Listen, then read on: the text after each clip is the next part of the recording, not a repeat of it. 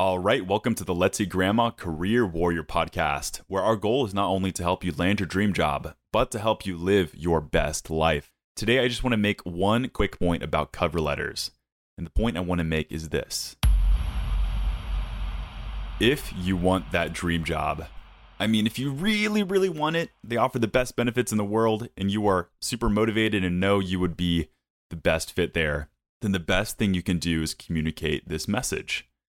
This important message, the thing that should never get lost or omitted, is the core message that you are the right person for that specific position.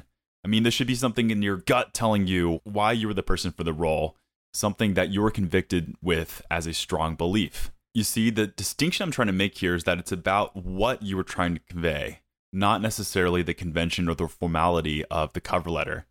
Yes, those conventions exist for a reason. That's why thousands of cover letters we've written at Let's See Grandma follow those conventions. But in reality, if you don't take the time to convict someone and show why you are the right person for the role, even if it's not conventional, then you are just lessening the chances of you landing that dream job that you want so badly. Yes, there are benefits of formality. Like I said, we write with those conventions typically. It shows effort. It shows that you are willing to put in the time to make sure you got your formatting right, essentially, within a cover letter. And the second benefit being it's just what people are used to seeing when they see cover letters. But the one thing I want to communicate is that if you don't follow those conventions and you still communicate why you are the right person to solve the problem for the company, you are more likely to increase the likelihood of landing the job if you just didn't send a cover letter in the first place. So if you're going to send it the untraditional way, which I'll tell you about in just a second, I will gladly tell you to do it as long as you have a good, strong message to convey. Why this is even possible in the first place is because the internet has exploded and become the number one way that resumes and cover letters are getting transmitted. Think about why cover letters had addresses at the top and resumes had physical addresses at the top is because we used to send things via snail mail, which is really something that's so rarely done nowadays. And I get it. The reservation for cover letters is because we think that someone's not going to read the cover letter or that someone doesn't want the cover letter. So I'll tell you something you can do, and something that I've advocated for in the past is to write your cover letter in the body of an email. Find a way to get it over to the right person, whether it's through a contact or an email address that was sent. So find a way to get your resume sent over to a physical, actual email address. And within the body of that email, you are communicating your cover letter, essentially. This is a trick and something that I even did in 2015 when I was applying for a club manager position. And I got very good feedback. This is a pretty tough position to get at a national golf club. And within that email, I essentially wrote a cover letter out. And I knew this person was very busy. I knew that they probably weren't going to take the time to open up a second document, which was a cover letter.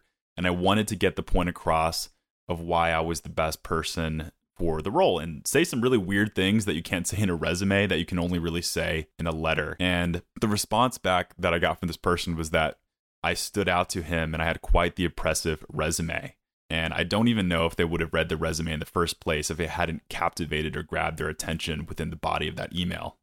So within emails, it is also very important to follow that particular etiquette. I know it's a lot less strict than it used to be, and I know it's a lot less strict than writing an actual cover letter itself.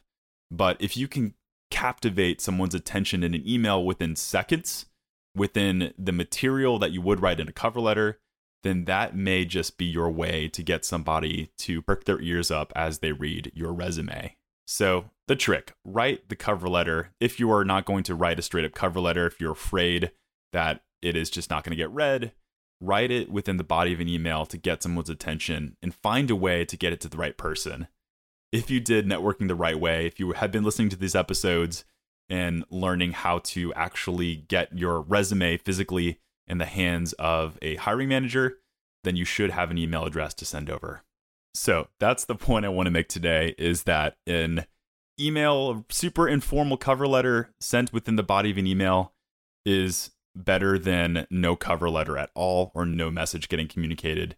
And if it's something that you have to do, do it, because that is just going to increase your chances of getting that interview for your dream job and eventually landing it, because I believe in all of you.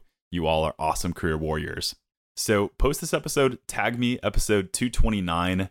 How much do you hate writing cover letters, and have you ever used this email technique for a cover letter? Thanks so much for tuning in. Can't wait to see you next Monday. I'll see you next time. Career Warrior Podcast. And for more on your job search, please make sure to check out Let's Eat Grandma's website at letseatgrandma.com/CWP.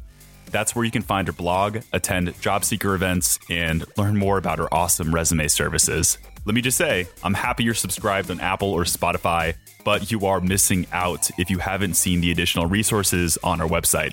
Once again, that's letseatgrandma.com/CWP. And please don't forget to leave a review. The support from my fellow warriors is what will help me get noticed and what will help the algorithm so other job seekers can discover us too. I promise I read all the reviews and you will just make my day. That's all. I'll see you next episode this Monday morning.